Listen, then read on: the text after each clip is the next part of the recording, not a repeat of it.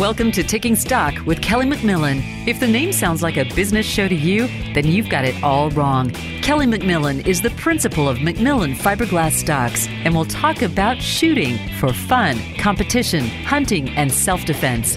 Now, here is your host, Kelly McMillan. Welcome to Taking Stock with Kelly McMillan. I'm your host, and for the next hour, we're going to talk about just about everything related to firearms. We're going to start this show off with our Collegiate Spotlight segment. Today, we have Lori Goodwin from the University of Alabama at Birmingham. Lori, tell us about Alabama Birmingham shooting program, what kind of program you have, and what kind of shooting you do. Thanks for having me on today. Our program started back in 1992. I was lucky enough to be on that team and shoot for the next 3 years. After that, I became the coach, and I've been the coach there for the last 22 years. We began shooting air rifle this year. We have added small bore so that we can become more competitive with all the other colleges that are shooting now. So you have an air rifle and a small bore team, and is it NCAA sanctioned? It is. We're a Division I school, NCAA sanctioned. We are in the Southern Conference. The rest of our school is in Conference USA, but there are not enough Conference USA schools to have rifles, so we are actually with SOCON. Awesome. How many shooters do you have in your program normally at any given time? I have actually grown quite a bit. This year I have 16 student athletes. Awesome. And we were at one point an all-women's team, but now we are co-ed. Well, that's great because we love anybody who helps women get involved in the shooting sports, and that's something that's been a big focus of mine to try to help women be more comfortable around firearms and to get involved in the competitive sports. And one thing that you know, and I like to share this every chance I get, it may be the only sport that women can compete on an equal basis with men and actually win. Exactly. That's really what I love about the sport the most, is that it's gender equal. Absolutely. Does Alabama Birmingham have a scholarship program for shooters? We do. I do have scholarship money that is available every year for any shooter that would like to apply. Great. Is there a significant number of scholarship shooters? You have a certain amount. I'm trying to figure out for the people who are listening, if they decide that Alabama Birmingham is the place they want to go to school, whether or not that there's going to be an opportunity for them to get some of their education paid for by shooting. Right. What I usually do is, and it's a case-by-case basis, I'm allotted a certain number of scholarships, and I can take those scholarships and then divide them up so that everyone gets a portion of the money. Do you recruit? I do recruit. So if somebody was interested in being recruited, how would they get in touch with you and let you know what type of competition they shoot and where they might be so you could take a look at them? On our UAB website, they can go to the athletics page under rifle, and we have a questionnaire that they can fill out, and that gets them kind of in my system and on my radar if they're interested. Hey, Lori, Zev here. How are you? Hey. Good. I wanted to ask you, I know that you are a senior military college. Can you tell us a bit about your Corps of Cadets? Hello? Hello? Lori, do you hear me? I'm sorry. Can you repeat that question? Sure, and we can edit this out so that'll be okay. It's a pre-record. You are a senior military college, right? We have Army ROTC at our school. Okay. Do you have any Corps of Cadets or? I actually do. I have 3 student athletes right now who are in ROTC. One of them is actually the battalion commander. Oh, okay, great. Thank you. Would you do us a favor and spell out the website just to make sure that everybody can find it? Sure. It is It's just uab.edu. Oh, that's easy. Yeah, I thought maybe you're using the abbreviation when you'd have to spell it out, but that's good. uab.edu. Awesome. Well, Lori, I want to thank you for your participation in the shooting sports and all the dedication you've put in the last 22 years. I know that it's something that has probably been a challenge for you to get people to participate and for the administration to understand how important this is. But I really appreciate all the work you've done, and thanks for being on the show. Really appreciate it. Great. Thank you so much for having me. I appreciate it. You're welcome, and good luck this season. Thank you. Okay, on to our next guest. Caleb Hallett has been a friend of mine for a number of years. We actually met the first time when he called me up to help sponsor a shooting event that he does. So I want to get right into it. Caleb, thanks for being on the show. Hey, thank you for having me. So let's get right to the meat of the story. Tell us a little bit about you, about where you grew up, why you're so vested in firearms, and what it was about competition that got you to start this event. I grew up in Eastern Washington. Never really grew up in a firearms family necessarily. I really learned how to shoot and be interested in shooting by being around friends and other influences on my life, and I just tried to kind of align myself with those people so that I could go out and do that more often. Did a little hunting in high school, and then joined the military straight after high school. And that's really where I was really submerged into different firearms, different calibers, platforms, and really learned more about the fundamentals of shooting. I think is where I got my base, was in the military. After I got out, I was big into coyote hunting, wanted to stretch my range a little bit further, and got hooked up with Miller Ranch out of Eastern Washington. It's a game preserve, and the owner, Scott, asked me if I wanted to guide there for upland game. And ever since that time that I had worked for him, I've had a good relationship with him. I've hunted his land for years and years. And I kind of was wondering if there's any competitions that could be inclusive to the hunter in the area. There was tactical shoots and there was F-class and stuff like that around, but there wasn't, something that would really concentrate on maybe one-shot, clean kills on game. And so I kind of put some stuff out there to see if there'd be interest in it. There was, so I started putting things together, getting targets. And we started our first shoot in the spring of 2012 there at Miller Ranch. And we've done shoots down in Hell's Canyon in Idaho. Mainly we do them out of Miller Ranch in Sprague, Washington. But we do small game, which is life-sized, solid steel targets. Usually out to about 600 yards or so, maybe a little further, depending on what kind of crowd we got. And then usually the end of the season for us is about May or so. So we shoot all through the winter, kind of the off season for all the other sports. And that shoot, we have big game targets as well as the small game. They have wood frames and then steel vitals that swing.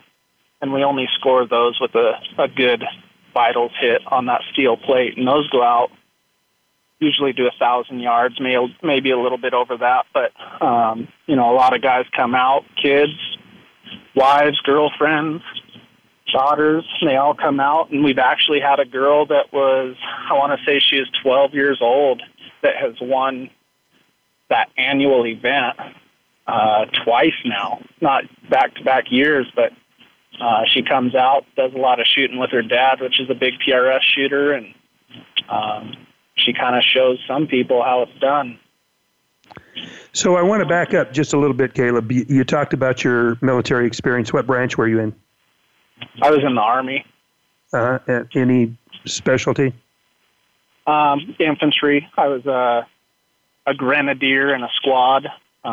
We were the first striker group to go over to Iraq back in 2003, 2004.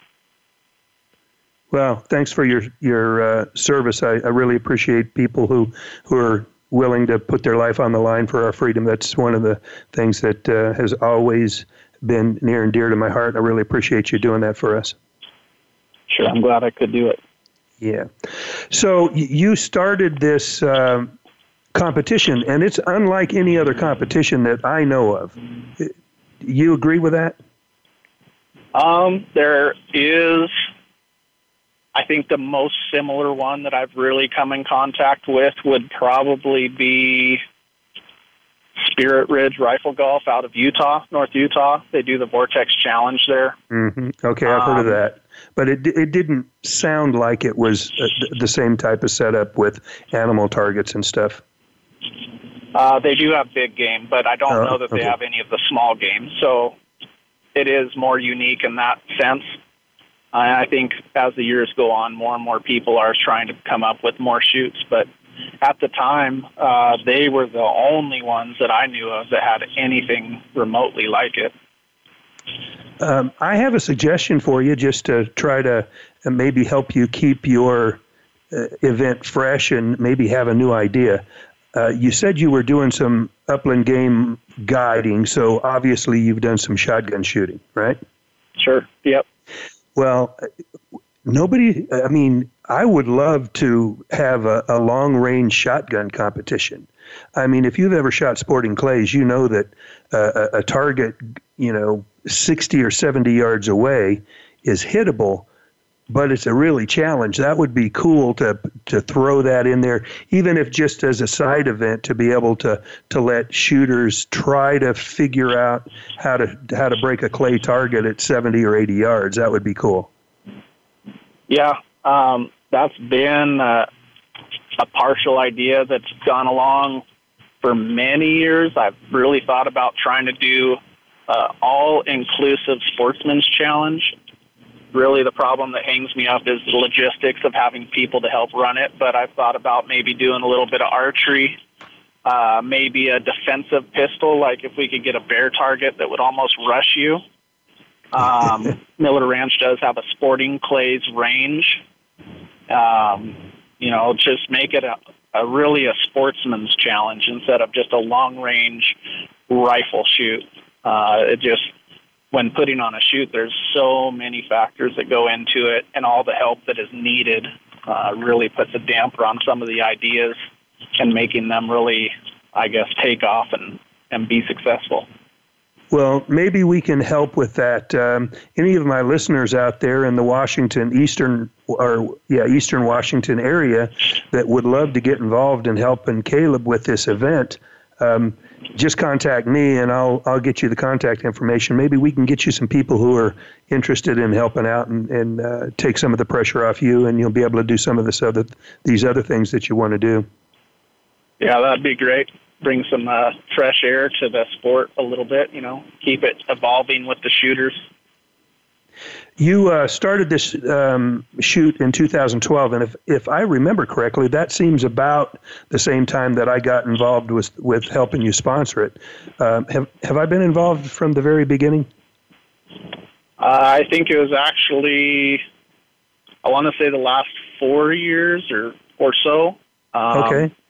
2000 seems like a lot longer than that. 14 or so, but I know the first stock that you ever gave me a certificate to use for the shoots was directed towards a youth shooter.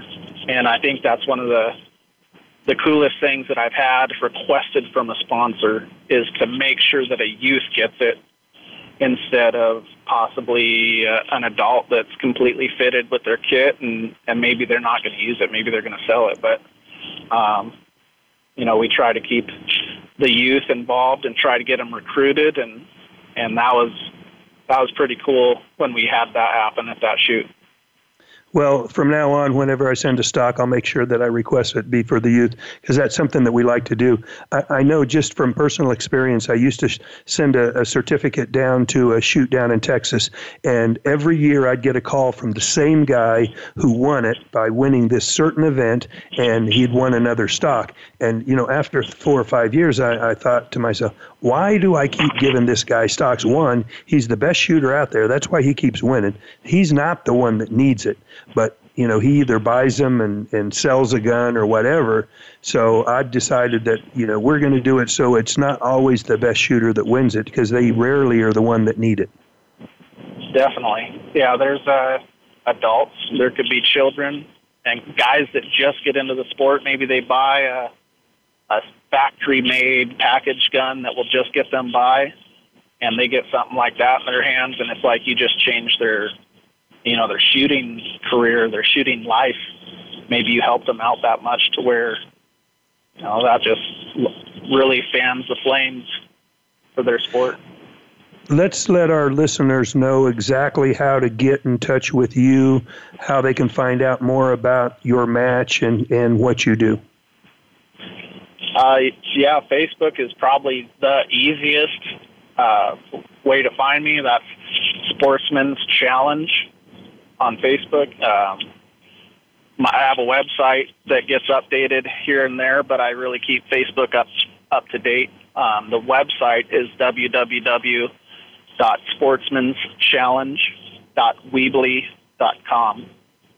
And that's WEEBLY? Correct. Okay. So Sportsman's Challenge, Weebly.com. And you've got a couple other Facebook pages, but if they really want to find out about the event, it's facebook.com/Sportsman's Challenge. Yeah, that's correct. The other one is just a long-range shooter, and that's just a place that I share a lot of my events. I have shared other events and good knowledge that comes out on Facebook. Sometimes I'll post some stuff, maybe some caliber-specific stuff or whatever, but kind of just a general Facebook that people can go on and see stuff too.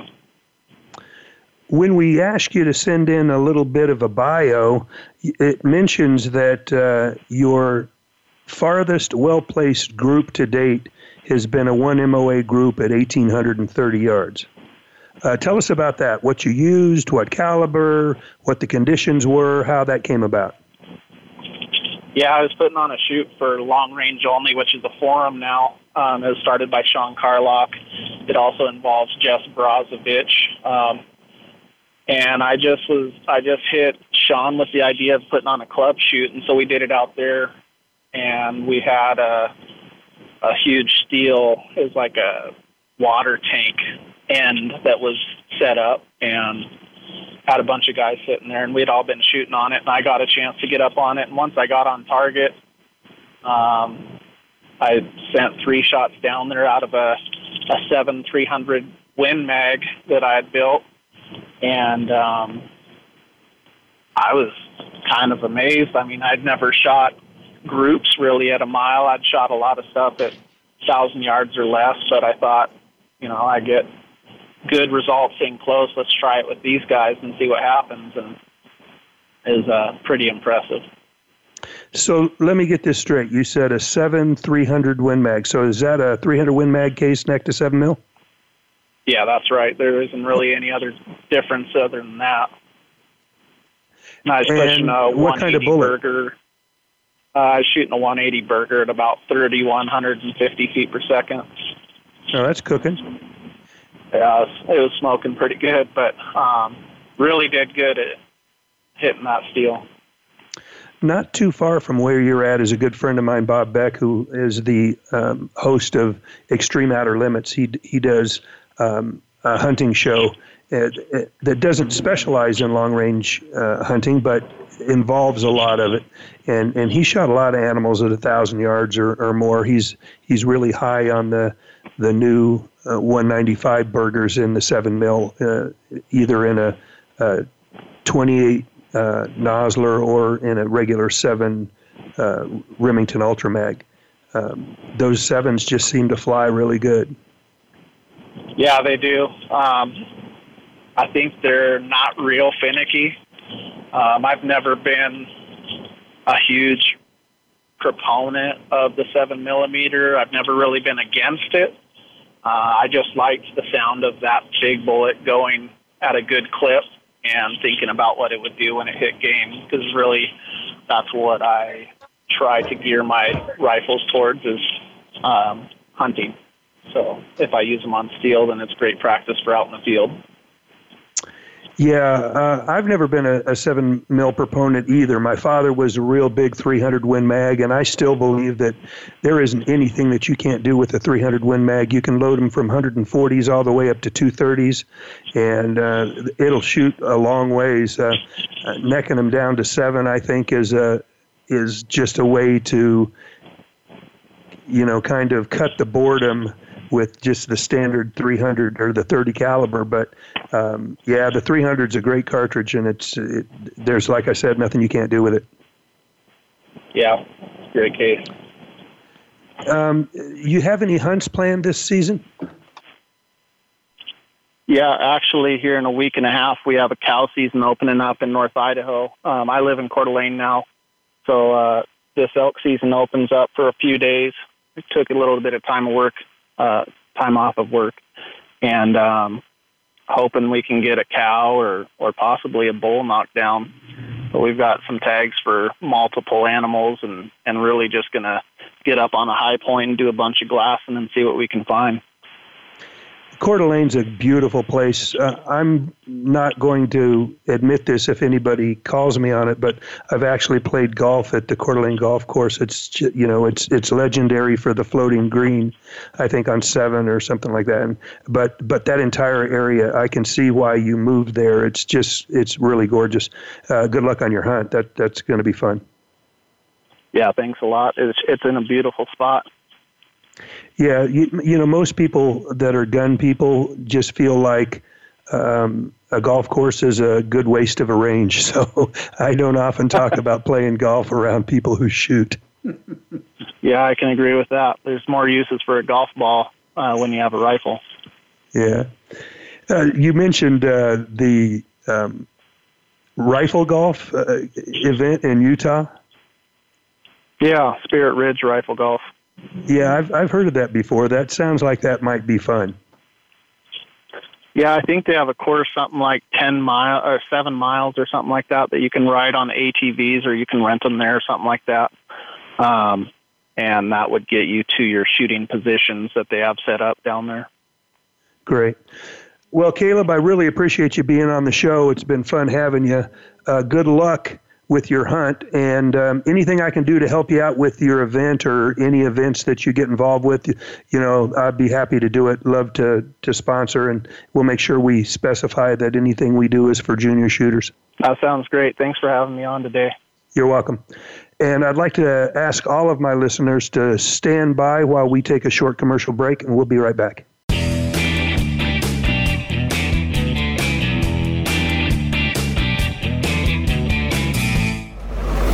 Your internet flagship station for sports, Voice America Sports. For over 40 years, McMillan USA has been at the leading edge of the gun stock industry. The company was born out of the desire to improve and perfect form, function, and precision with every one of their premium fiberglass stocks. From tactical to hunting to competitive shooting, McMillan stocks are designed to dominate. Their signature 3-way adjustable butt plates, adjustable cheek pieces, rail mounts, and adapters provide a versatile platform built on performance. Over 65 custom finishes are available, ranging from solid colors to camouflage. Check out the McMillan website for hundreds of stocks available for immediate delivery. And for those wanting something more specialized, call the knowledgeable and friendly staff at McMillan for a complete list of options at 877-365-6148 or visit McMillanUSA.com. Again, that's 877-365-6148 or visit McMillanUSA.com. Your favorite Voice America Talk Radio Network shows and hosts are in your car, outdoors, and wherever you need them to be. Listen anywhere. Get our mobile app for iPhone, BlackBerry, or Android at the Apple iTunes App Store, BlackBerry App World, or Android Market. The opening kickoff is a beauty. It's a fly ball deep right field. Back goes O'Neill. He's at the shot. Got it with 2.8 seconds left. To left. I don't care where they put him. This one is out of here. From high school to the pros, we cover everything. Let your voice be heard. Voice America Sports.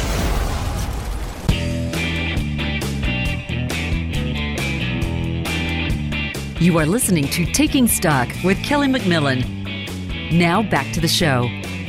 Welcome back to Taking Stock with Kelly McMillan. Thanks for sticking around through the commercial break. Really appreciate it. Our next guest is an interesting guy. I met him for the first time at the Dallas Safari Club when he was there representing his company, and I was there, trying to sell some rifles back when I had the rifle company. His name is Bob Northrup. Bob, welcome to the show. Thank you. Good to be here. Yeah, thanks for coming on. It's really nice to talk to you again. We usually start off with just a little bio. Tell us a little bit about you, where you grew up, how you got involved in shooting sports, and what you're doing today. Okay. Well, I'm 62. I am in Michigan. I'm in Ludington, Michigan now. I grew up in Lansing, Michigan. And as a little kid, I hunted right from the get-go. I remember my first BB gun. It was a slide pump Daisy, and I used to have to put all my weight on it, plus wiggle and jump a little bit in order to cock it. So I was pretty young and pretty lightweight back then. But I've always enjoyed hunting and the shooting. I was a builder for most of my career, most of it here in Ludington, Michigan, a residential builder. Then I got sidetracked a little bit. I was out elk hunting out west, and always interested in the elk. And I don't know. I'm out at the Amber Elk Ranch now, which I own and operate. We started this ranch in 1999. I'm out next to the Bull Elk Pen, and they're bugling here. They're in the full rut this time of year. And we had a cool rain last night, so this evening they'll really be going at it and bugling. Yeah, I hear it back there. That's an interesting sound, and for people who have never been out in the field and actually heard elk bugle, it's almost unbelievable that sound comes out of an animal as big as an elk. Right, that sound plus the chirps of the cows and things are quite unusual. I was hunting on a ranch in New Mexico, northern New Mexico, one time, and it was right during the middle of the rut, and I'll bet you I sat for over 15 minutes where there was never any more than 15 seconds that one or another bull wasn't bugling at the same time. It was really an incredible symphony. All right, something you'll probably never forget. So let's talk about Amber Elk Ranch. What is it? What do you do? And why is it important to elks? Well, we're a small ranch, 130 acres. We've got about we sustain 130 to 150 elk at a time. We're primarily a breeding ranch. I do offer hunts, and that's what I was offering when I was down at the Dallas Safari Club show and met you. We offer hunts, not at Amber Elk Ranch, but off-premise at other hunting preserves. And we've got some of the biggest elk in the U.S., and so we market those, and we've gotten in the SCI record book a few times. And so it's a lot of fun meeting people that come out and hunt the big bulls and from all over the U.S. So I like to take the other hunters out and pursue our elk.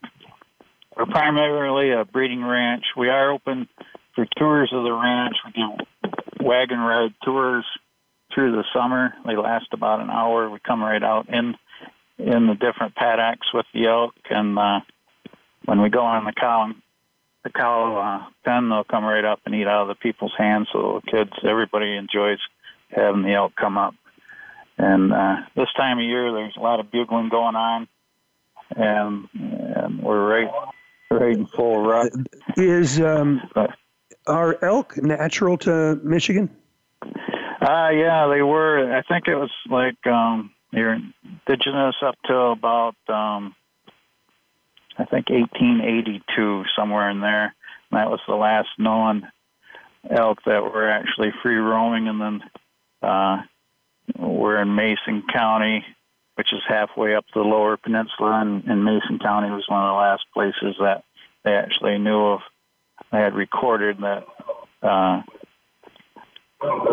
elk were free ranging, and then they were reintroduced about 40 years later. They started reintroducing them. And now we do have a free ranging herd in the state. Is there enough public land or non-private lands for them to range freely and grow their herd? Yeah, there's a lot of public land in Michigan and to take advantage of, and the elk are up in the northern part more to where there's a lot of area for them to roam, and they have spread out throughout the state somewhat, but they're mostly up in the northeast region where it's not too populated. So, in order for you to offer a hunt, does Michigan have landowner tags like, say, New Mexico does? All of our hunts are high fence operation hunts on a preserve. No license is required in Michigan for that type of hunt, so it's a benefit to us to not have to hunt in season, a particular season, and we can choose whatever weapon we want. So, well, you use that dreaded word, so I want to talk about it because I've actually done high fence hunts both in Texas and in South Africa. We were hunting on a 22,000 acre ranch in South Africa. The animals didn't know there was a fence there, and I sure as hell never knew there was a fence there. But I want you to talk to me about why the misconception that people have of high fence hunting and why what you do is offering a valid hunting experience for people. Well, there's some people that they don't want to see any animal behind a fence. No domestic animals, no animals. And then there's people that don't want to see a royal animal like an elk behind a fence. But without high fenced hunting, our ranch wouldn't be here. Without our ranch, we're the largest private ranch in Michigan with the most elk. Without the high fenced hunting, these elk wouldn't be in existence. And one thing people always ask me, well, why'd you get in it? Well, how'd you come about having this ranch and everything? And most people that have the elk or whitetail, it's because for the love of the animal. They wanted the animals. And for me, I was going out west hunting. I had my building business, and for me to take more than about a week off to go out west would have been suicide for my building business. I was a small potatoes contractor with up to like 10 employees in the summer, to where I was hands-on every day. And to leave for more than a week was real tough for me.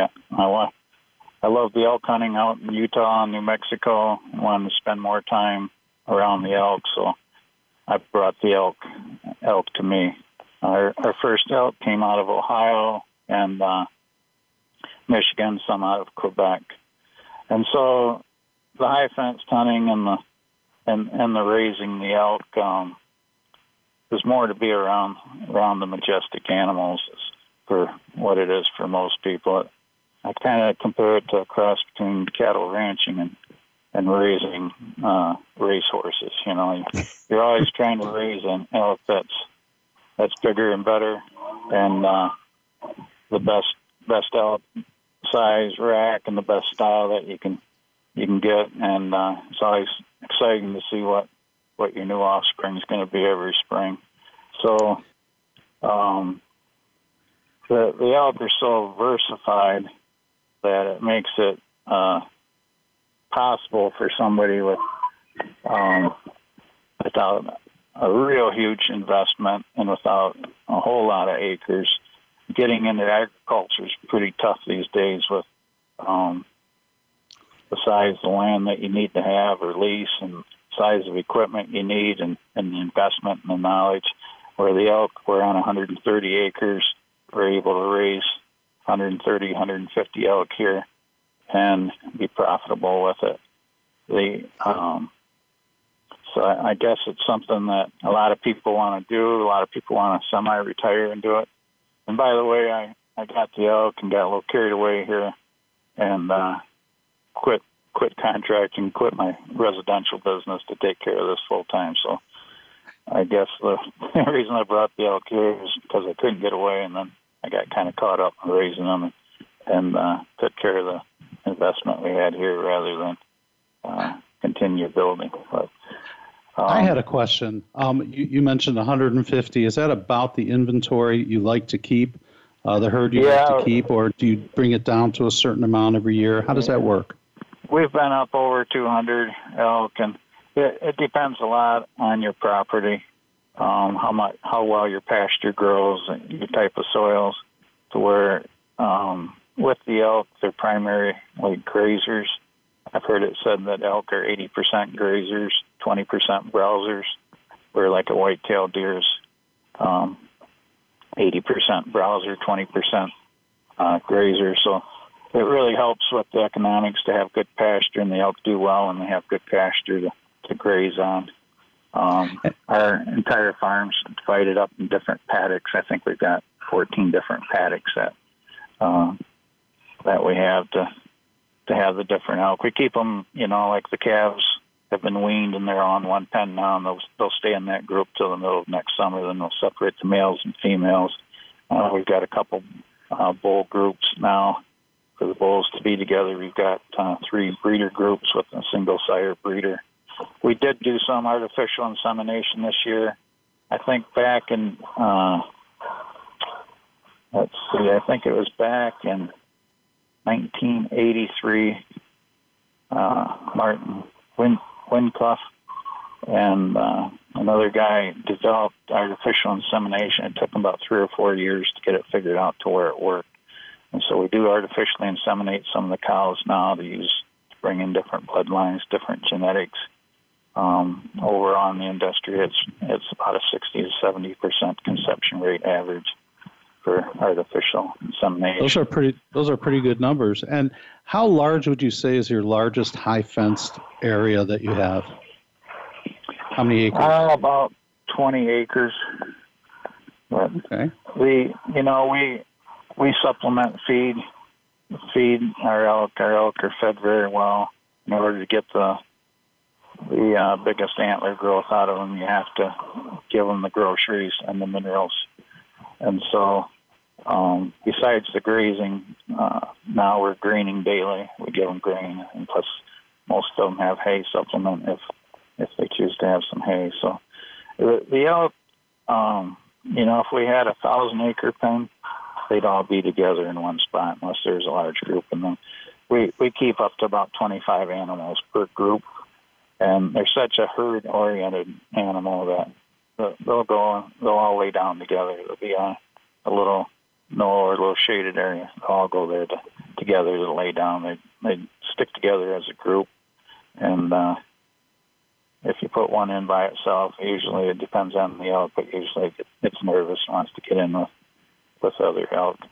There's been other ranches and things where a bull or animal will get out, and within a couple of days it'll wander back and be on the outside of the fence, and usually looking for a way to get back in. Well, that's probably a good thing, and a way that you're not too worried about losing your part of your investment. Bob, I've got lots of more questions, but we're going to take a short commercial break. So I want to ask you to stick around, and we'll be back in about a minute or two.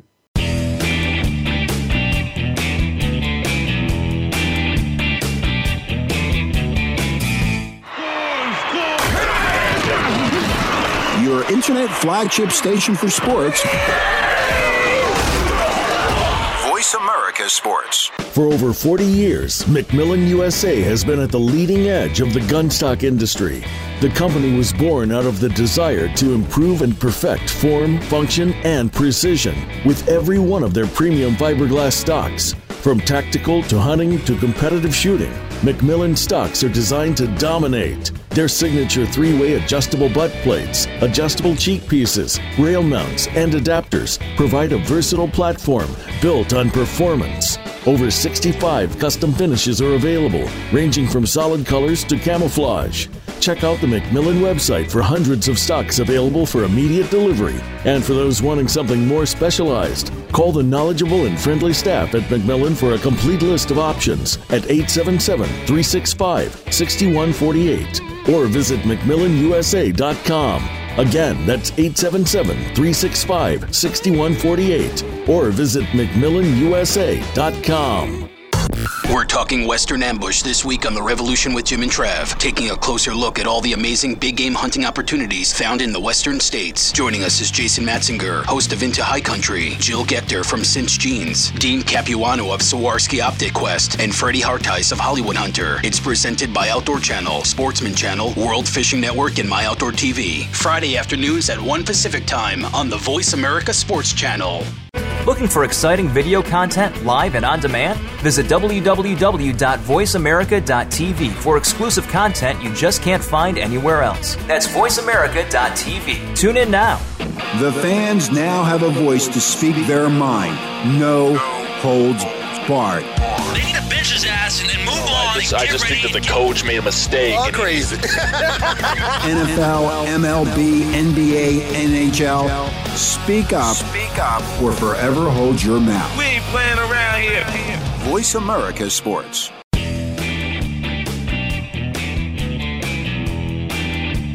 You are listening to Taking Stock with Kelly McMillan.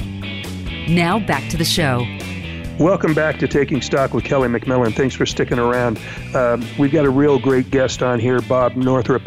I have some very pointed questions I want to ask him and make sure that Bob's really clear. You've talked to us about having big elk and growing them specifically for their genetics, but you know, we always hear rumors about a guy who shot a 430 or 440 inch elk in Utah, but you know, it had been given growth hormones and it was artificially growth. When you talk about breeding your animals, you do it strictly naturally with genetics and the food that you feed them, no growth hormone or no unnatural drugs you give them? The animals get big from genetics. The care, if they're in a relaxed atmosphere, good conditions, they can't, they got to be out where they can grow in moderate temperatures and not stressed out. You have to keep them parasite free. We do worm the animals both through the feed, and then we do handle animals in the barn where they'll be given a shot for parasite control. So we have to keep up on the parasites. As far as hormones and things, we don't do any of that. And really, I don't think there's anybody that I know of that's doing that. Most of the hormones, I know in the past that they've tried giving them stuff like they've given cattle before, and it's just worked in reverse. So we're about we're in the challenge, the competition of trying to grow them bigger by genetics, but the feed is important. One thing that we found in elk, everybody talks in the deer industry, and it might be so on the deer, but I don't think so. But they always talk about the protein ratings and how feeding them protein and getting that protein up there. And we found with the elk that the best protein feed is about a 15.5% protein. And then my secret additive to a well-balanced grain mix that we feed is I top dress with sunflower seeds, which is pretty unique in the elk business, but it's catching on. They are good with protein, but the fiber and the oil content, the fat, we're finding out that the carbohydrates that you feed these animals is important both in the wintertime and in the spring antler growth. So, no, we don't use hormones or any synthetic additives. We do feed good groceries and a good grain mix and good forage. But, most of that rumors of hormones and things, I think is pretty false. I know quite a few of the top breeders in the elk business throughout the U.S., and I don't know of anybody that's doing it. You mentioned that you don't hunt on your ranch, but you occasionally do a hunt.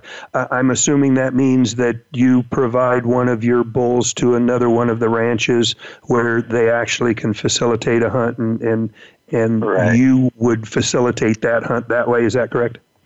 Correct. Yep. I usually go and guide the hunts myself, and we do that. I've done more of it in the past than I'm doing now. The market for the elk is so strong right now that we can wholesale the animals and do fine that way.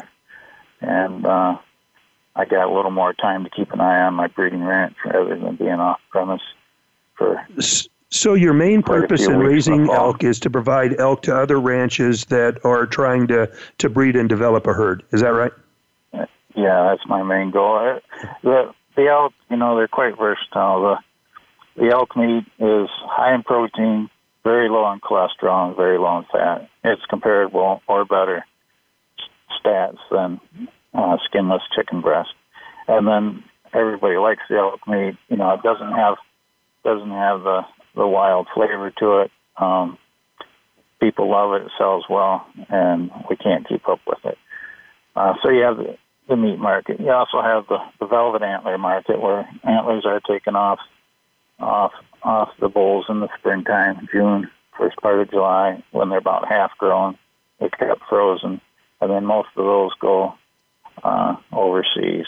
Korea consumes 600 tons of velvet antler a year. The term velvet antler is misleading, or velvet, because actually the velvet on the outside of the antler isn't consumed. It's the ingredients inside.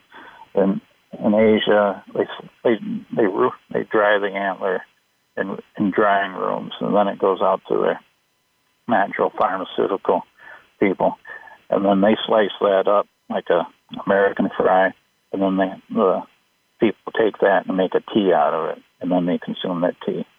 There's things in the antler. Go ahead. Yeah, it's amazing to me that the Koreans would have any idea what natural benefits there would be in an elk antler, because I'm not aware of any elk originating from Korea. Yeah, I don't know where they got it originally from. Maybe the red stags throughout Europe, or I know that they've consumed it since Christ's time, and they do it because it works. 15% of the antler in Korea is given to the youth as a preventative medicine. The worst thing for the velvet antler not being a big hit in the U.S. is it started out, people thought it was an aphrodisiac, but it actually does have a lot of benefits. If there was some more research done on it, it would probably be sold here in the U.S. more than what it is. It is here in the U.S. They take the velvet antler and they freeze dry it. They take the velvet off the outside, and they pulverize the rest of the antler and put it in capsules, and that's how it's consumed in the U.S. It does boost up your immune system. It does have a side effect of boosting up your testosterone, but that's another avenue for the market. What we like the best is selling breeding stock, selling pregnant cows, bred cows in the wintertime to other people in the business. By the way, we have a national association, and in our association there's 327 farms in the U.S. that are NEBA members, North American Elk Breeders Association. NEBA was started up in 1990, so the industry isn't too old. We started this. I had elk for a little bit, and I started up the Amber Elk Ranch with a partner back in 1999. Bought my partner Al Hardman out in 2006. But in the U.S., according to state governments, there's 36,002 elk in the USA, and up in Canada there's 26,761 farmed elk. Alberta's got the most elk up there, and they've got 13,008 elk. Michigan 20 years ago had about 5,500 elk behind fence. Now DNR says about 1,170, and so there's 32 states in the U.S. that has farmed elk. So Arizona is not one of them. We're not allowed to sell elk for any commercial purpose. So there isn't anybody in the state right now that I'm aware of that's actually raising elk for commercial purposes. You can't, unlike Colorado and some other states that I've been in, you can't go to a restaurant here in Arizona and order elk. There's just none available for it because there aren't any commercially grown or locally grown elk, and you can't sell a wild elk that you've harvested to a commercial entity. Well, Bob, this has been really exciting, interesting to find out. It sounds like one of the things I was really excited to hear about and kind of keeping the stress down on the elk. And when you think about having a group of elk in a pen where you're feeding them, elk think about two things, just like about any wild animal, how to reproduce and how to maintain, their life by eating. So that's about really all they're concerned with. And as long as you provide those to them, have you found that not allowing the males to fight over the females is an advantage? It helps keep the stress down, or does it change them some way? We've tried with a breeder bull. One thing, a mature bull can cover about 50 cows in a season. And he'll be all run down. A big bull will be 1,000, 1,100 pounds on a farm, and they'll lose about 150 pounds during the mating season. So it's a lot of stress on the bull's body to process that much weight loss. It's a lot of stress on the bull chasing the cows around, and it's a lot of stress on the bulls running over towards where their buddy's bugling and giving them a bugle back and challenging back and forth. But we've also tried putting, like one bull, a breeder bull, we've kept him back and maybe given him one or two cows and just hoped he'd just chill out and produce better antlers next year. And either way, once the rut hits, they're trying nonstop to bugle on other cows and things, and they won't relax. If they had 100 cows in their pen and there's one more cow on the farm not in their pen, they'd be trying to run over and sneak that cow back into its herd. So the bulls that have never been a breeder, that are together as bulls, they calm down and relax a little bit. But once the bull's bred, so he's just nonstop. Hardly sleeps, hardly eats. He's just during the rut for about 5 weeks. He's pretty intense. Well, Bob, I've really enjoyed having you on the show. It's been really fun. We're out of time now, so I'm going to have to let you go. But I really appreciate you coming on, sharing all this information. This is stuff that you just don't hear every day. So I really appreciate you taking the time. All right. Thank you very much. It's been an honor to be interviewed. Thank you. I look forward to the next time we get a chance to get together and chat. I want to ask all of our listeners to really enjoy this weekend. It's a beautiful day, and spend some time outdoors and really enjoy everything that this country has to offer. Really appreciate you listening to us for the last hour, and look forward to seeing you again next Friday on VoiceAmerica.com Sports Channel with Taking Stock with Kelly McMillan. See you next week.